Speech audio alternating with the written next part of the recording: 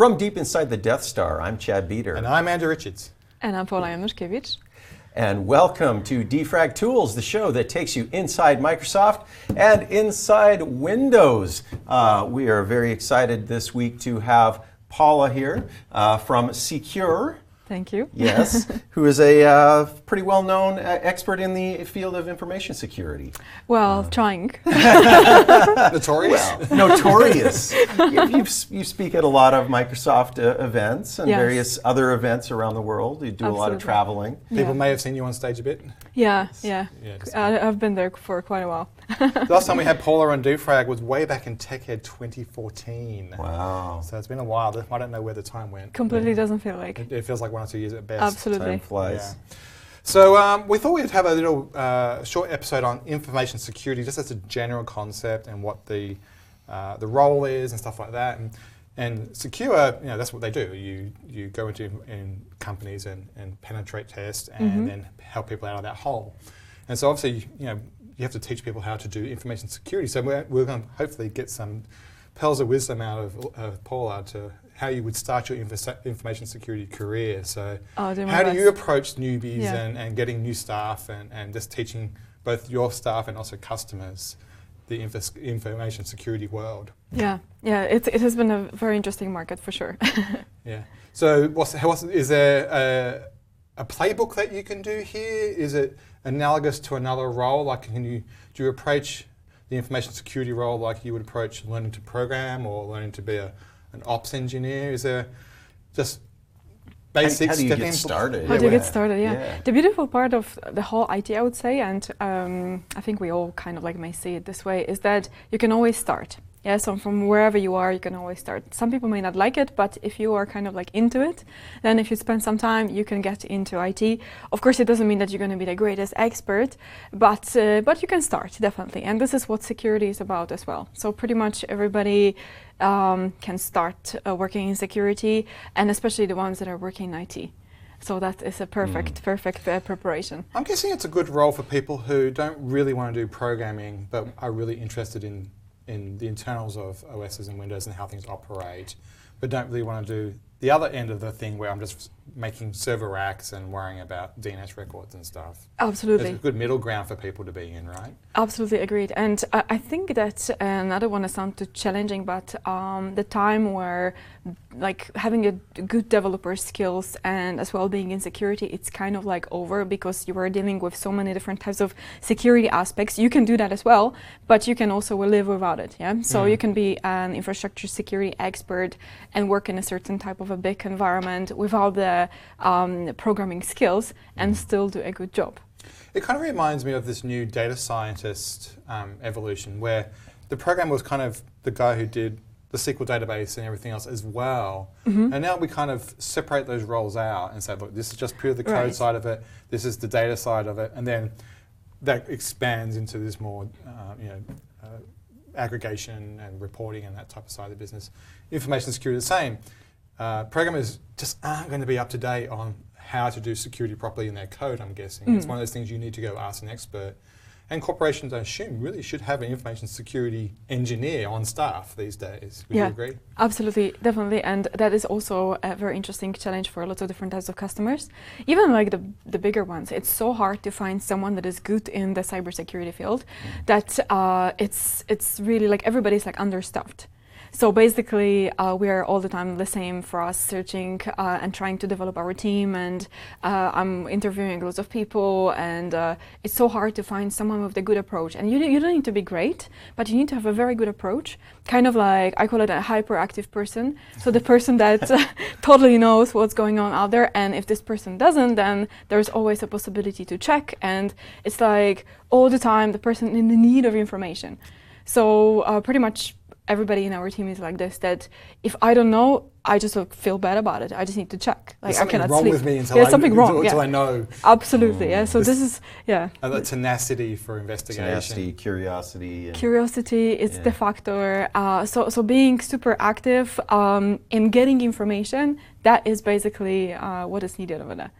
I assume some of this is about just a good basis in fundamentals, like Windows internals and stuff. So tools like Process Explorer from sysinternals and Process Monitor, where you can go, great, let's look at something very simply and see what it involved, right?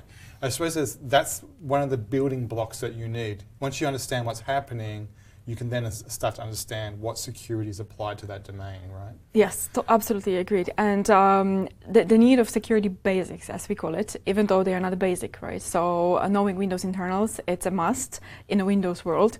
And I'm always saying one thing: how can you hack into things or do the penetration test, let's say it, without really knowing how things work? And this is always fascinating for me, because there are so many different types of experts out there in a field capable to use different types of tools, but at the same time, when you use that tool and it executes and you run that whatever remote shell, how do you know what is actually the situation that you have in the operating system? What kind of privileges do you have, and so on. So that is something that it's definitely lacking there. I can definitely see just doing something as simple as making bubble diagrams on a whiteboard to say, okay, this thing talks to this, this thing talks to this. At least get the sequencing down, and then maybe an overlay of the physical nature of that. Is it local on-prem? Is it in the cloud? Is it jumping between data centers? Is it isolated on a VLAN? This kind of, what would you call it, network topology? Yeah, kind of overlay? Logical diagram. Yeah. Is that how you, a good way to approach, I mean, obviously internal, all these things you just need to bring up building blocks. And so it's just approaches to the problem. Yeah, and there are graphs like that already done. So basically, you can see what kind of knowledge you should gain as a security expert. But still, I mean, it's impossible to know everything in the field. Yes, so you need to specialize yourself in something. Yes, as always in IT, especially in security, that started to be the case. So you can specialize in website security, mobile security. It's a little bit of a different subject. Yeah, infrastructure security, and so on. So these are the areas to cover. But I absolutely agree with you with this internals thing. Yeah, so that is something that you can still hack into environments because people make mistakes, and there are systems that are vulnerable. So you're gonna use whatever Metasploit, you download a known exploit from whatever exploit database, and then you manage to get access to it. But then the question is, what next? Right? And then we are getting into this beautiful space where knowledge matters, not the tool matters, where, for example, you're getting access, I will just give you an example, you're getting access to the domain controller. We had a junior penetration tester in the team. It's like a real life example. And then the question was, okay, so he managed to become a domain admin. That's awesome. Of course, it means a lot, blah, blah. Yeah. But then the question is, what's next? What can you do with it? What can you do with it, right? Because, okay, being a domain admin, that's cool, but now what? I'm going to destroy it all? Not really. I'm going to extract information? Yes. But then in what kind of way? This is where the knowledge strikes in. And this is what we mean by the good security expert. But the problem in the field is that you have no standard for that. So there's nobody saying, hey, this is how the great security expert looks like. This is what you're supposed to know. And that's the standard for it. There are a couple of standards, but nobody really says it's supposed to look this way. And that's what's challenging. It's a little bit of a Wild West kind of thing. A bit, right. Well, it is growing as a thing, right? It hasn't really had decades of maturity yet, I would argue. Well, yeah, I mean, certainly, security has always been important, right? But it seems like it becomes more and more important. It's in the news all the time now. You're constantly hearing about companies being hacked and this and not only just by somebody, random person on the internet who wants to do bad, but state-sponsored government hackers. Oh, yeah. The threats are just exponentially growing, right? Yeah. More than ever. Do you find that there's an audit trail at most corporations so that if something does happen, they can work out what happened, or is that really one of the new frontiers that has to be realized? It's still even though the cybersecurity has been there for the past 10 years, more or less, and it's since the definitely internet era. Pretty much. It's still not that much of a sharing is caring thing. Yes. So basically, if you want to share information with some other CISO, let's say, then there are different types of people that share information, but it's nothing really standardized. That's the case. So yeah. You see a lot of these news stories. We were hacked. We're not sure what happened. We don't know what the exposure is. Right. Right. And I think it's an evolution of the maturity of running corporations in this new era, where these audit systems exist and this auditability exists. I know that things like Azure and stuff, that's the whole basis of the business. Every operation is audited. I mean, without audit, it's not allowed to happen. Right. And so I can see that's definitely the attraction of all these cloud services, is that burden is given to someone else. But unfortunately, there's still always going to be this relationship with the cloud. It's not like everything gets pushed to the cloud, it's not my responsibility anymore. You're still interacting with it. You still have to make sure that you're asking for the appropriate security model when you're going there remotely. Absolutely. Though sometimes I'm wondering, like, for example, if the companies are getting hacked, that can happen in a specific way. And the question is, like, how much different these things are. And we also do, like, forensic investigations. Like right now, from Monday, I'm starting the project for one of the African banks being hacked. And my job's going to be to, like, find out first, like, what happened and so on. And I used to be more excited about it. I'm still excited though, but it's definitely less, because like you get to an environment and you were like, oh, okay, it's the same stuff. It's like, it could be just like slightly different, and I'm fascinated by the ideas that people have, because it's like your imagination that you are using as a hacker to do something, and but how much different that can be. Like, there are not many possibilities already, you know? So you find that a lot of the hacks that happen are sort of the same, have the general same contours of things you've seen before? Of course, within a certain space of events, yes, and that space of events is pretty large, but still, like, we're all like humans. We're kind of like repeating different steps. Like, I'm waiting for something extraordinary to happen. like Stuxnet was, for example, extraordinary. Just like so that kind of things. Like, that one was fascinating. I saw happy anniversary to Meltdown and Spectre. Right. It's just now just over a year old now. Yes. So that kind of like situation. So they don't happen very often because they are difficult to find out, difficult to implement. But that's where it's getting exciting. It's exciting. Yeah. And what is also exciting in cybersecurity, it's the human factor here. Because when we do, for example, like different types of pen tests and projects and so on, then basically one of the projects that we had was related with the internal sabotage. So then you have to not only be a good expert in finding out what's happening, but also have a good social skills to make sure that everybody is comfortable with what you're doing. And that is the most exciting part. Do you think social engineering is going to be the big problem to solve? Right? I mean, I think technically we may get somewhere, but socially that's always going to be a struggle, right? And it always is, and people are more and more aware of what's going on, but I'm also doing the social engineering projects, and for the past 10 years there was only one person literally that asked me questions. Wow. Yeah, so besides people that, weren't even thinking. So that USB stick left in a waiting room or something, it's just going to get plugged in and... Well, that was how the Stuxnet thing got infected, right? Yes, USB exactly. stick. Through USB stick. And quite recently I've been in one of the banks as well, quite big banks, and I'm buying tea at the cafeteria, and then I see that there is a USB stick left next to the counter. And I'm with the security guys. I'm like, hey, what's this? And they're like, shh, we're making tests. I was actually going to bring that up because this is something I think is kind of a growth industry in sort of the entire industry is sort of companies doing their own internal attacks, trying to sort of see where their weaknesses are, right? And I know you do a lot of that kind of consulting. Absolutely. But I know that Microsoft, for example, has a team great team that will try to do phishing attacks on our own employees and see if they report it as a phishing attack or if they fall for it. And and I don't know. I'll what give them happens credit. If you there was fall one for recently internally, and every single person I knew went phishing attack, and everybody else, have you ever seen this? And it just was a flutter through all the corridors, everybody going, where did this come from? And luckily it was an internal one, but I was really impressed of all my peers around me. Not one single person got sucked into it, and it was a good email. Like, it looked official. So I was quite proud of everybody around me. But that goes also back to what we were talking about with the sort of the social attacks, right? the human weakness, right? Yeah. Those are damn always, compassion. Yeah. Right.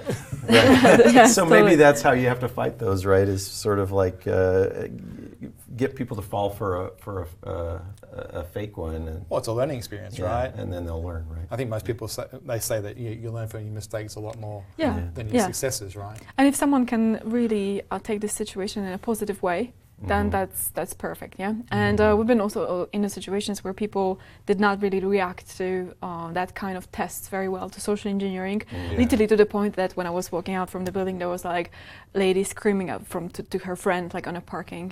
She was like, "Hey, you see that girl over there? Don't trust her." I'm like, whoa, wow. That's interesting, yeah. But that was kind of positive, but still. Yeah, there's some interesting. I've seen online various videos of corporations being.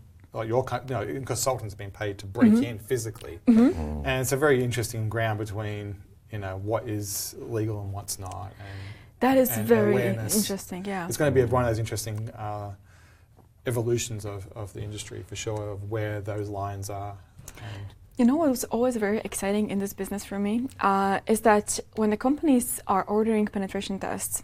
Of course, it's a good idea to check, like from the third-party perspective, how do you look and so on.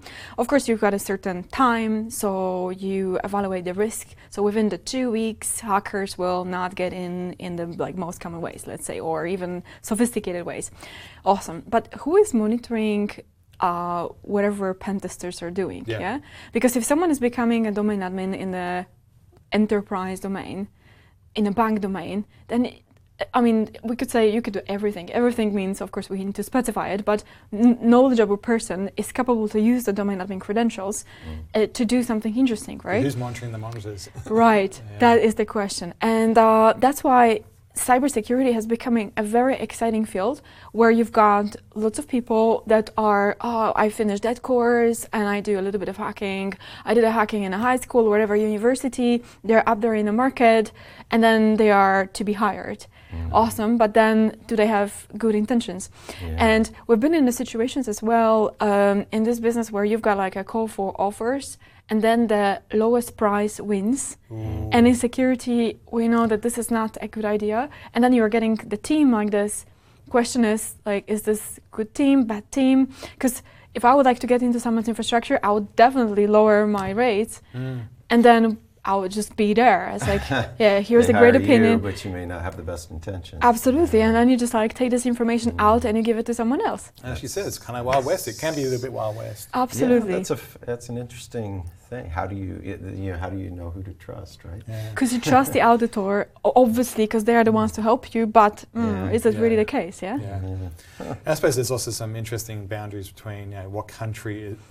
Companies from what country are allowed to do that in other countries. Yes. You see, you read things in the news now too about we found some chip on some motherboard and we don't know how it got there. I'm not going to. There's speculation whether that's true or false. I'm not going to comment. I have no idea. I just know what I read in the news. It sounds interesting. It's interesting, and I think there's a lot of controversy over it. But do you think IoT? It's sort of the back to that Wild West thing, like we don't. Do you think IoT is going to be the next main thing that's the focus for security? It's all the time there. It's just because we name it right now, it doesn't mean it's like it's still there, and it has always been, and there has always been devices out there. It's just like we talk more about it. It means there's going to be more focus about it. There's more devices though, right? I mean, purely from an attack surface point of view, right? There's more of them, and then their sophistication's lower because they don't have the compute. Absolutely. So it's gonna be like, it's popular anyhow, right? It's gonna be maybe more popular, depends on what kind of devices you are using, but it's a case, definitely. I mean, we have Azure Sphere to address this, and it's definitely one of those growth areas for sure. So where do you, I know that I hang out on Twitter a fair bit, and there's a really good community on there. Where do you kind of find, the conversations in relation? Is it really a Twitterverse thing at the moment, or is it? I don't really think it's Facebook, really. I mean, I know that particularly Swift on security. Yes, definitely. His name's Taylor Swift, right? Yeah. He has a fantastic Twitter account that has a lot of followers and quite good conversations on that. And actually, he's a very good example of growth. He was just an ops engineer that got interested in security, and through that evolution of learning, now became a security engineer and what seems to be a quite impressive one too. Absolutely. And so is Twitter where you hang out? I know that the reverse engineering community can be, particularly which was more the hacking side of things, can be a little bit abrasive, but they're also kind of positive as well. Right. So where do you hang out? Where do you get your information? So Twitter is definitely the case, but also we've got on Facebook kind of like our private groups where we share some information. So that's kind of like, I mean, it doesn't sound very welcoming, but still like that's kind of like the channel. But at the same time, my team is also doing the research in different like news and so on. So like you just see one thing, you dig in further and further and further. So Twitter is definitely the place to check information. I think it's kind of like a good news source to then jump off somewhere else, be aware that this is happening. And it's less official, yeah. Yeah. Yeah, so you could it's just very humanic, yeah. Yeah, I think you don't have this, oh, well, if I say this officially, my corporation might not like it type thing to it. I know RSA conference is probably the biggest security conference, would you agree? Yes, I do. What's RSA stand for? Whatever it is, RSA conference. Yeah, RSA conference. That's actually quite soon, I think. I'm actually delivering a keynote over there. Oh, yeah? Yeah, so when is that? In April, yeah. So it's coming out. Yeah. Cool. So what's your keynote going to be on? What's the topic? So I'm still like working on it. It's probably like the shape of cybersecurity that we as we see it right now in the markets. Like what kind of challenges do we have? And also one of the subjects that we started. How do you actually search for people? So who is the one that you hire, and how do you grow that person? So if someone wants to start in cyber, what kind of steps this person should take? So that kind of things.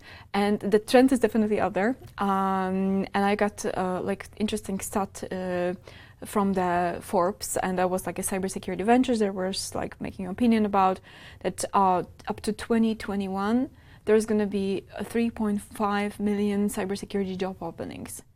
Whew. That's pretty like cool. Growth industry, right? But then it's so like, it's like 1 million a year. Right, but there's not a million people per year being. That is exactly what I'm thinking. Yeah. So this is our conversation that we had. Like you open a position and there's like what kind of people are applying? Yeah. How do you find the qualified? How do you find the qualified people? And how do you find the qualified people that you feel you can trust? And in security, it's like, in security, definitely. Wow. Yeah, that's interesting. So it sounds like it's a good field to get into. There's a lot of growth there. Absolutely, and it's a very difficult field as well, both from the perspective of being hiring and the hiring person. So that when you get your qualifications and the company invests in you, and of course you need to go to some trainings, spend the time with a more advanced team. So it's everything is just a cost, at the very beginning. But of course it's something that we have to make. Then like this person is becoming more valuable in the market. So with that demand of such a great skill in cybersecurity, is just like gone. Yeah, portability is a problem. I mean, same thing with software engineers, right? I mean, particularly Silicon Valley is just this jumping place. I mean, everybody just moves around so much. Yeah. But so it's very definitely a very interesting topic. We'll link to we'll update the description below with the link to your RSA talk once it happens. So if you're watching this after RSA, we'll have a link for you. Yeah, sounds like it's a similar topic to what we've discussed here, but I'm sure you'll go much more in depth. That'll be great. Yeah, cool. I'll look out for that. So Paula's going to come back and do a demo, which is what we do on Defrag Tools. That's right. We're going to do Data Protection API. Yeah. We've debated how to say it. I think it's DP API, I want to say. I want to say DAPI, but that doesn't make sense. But there's a P in it, so it'd have to be DAPI. DP API. DP API, yeah. Data Protection API. It's been around a while, so we'll talk some more about it on the next episode. Absolutely. Awesome. So thanks for the overview. I appreciate it. Thank you. All right. Well, that's our show for this week. Thanks for watching. As always, if you have questions or comments, put them in the show notes down there or email us at defragtools@microsoft.com. Thanks for watching. See you next week. Thank you.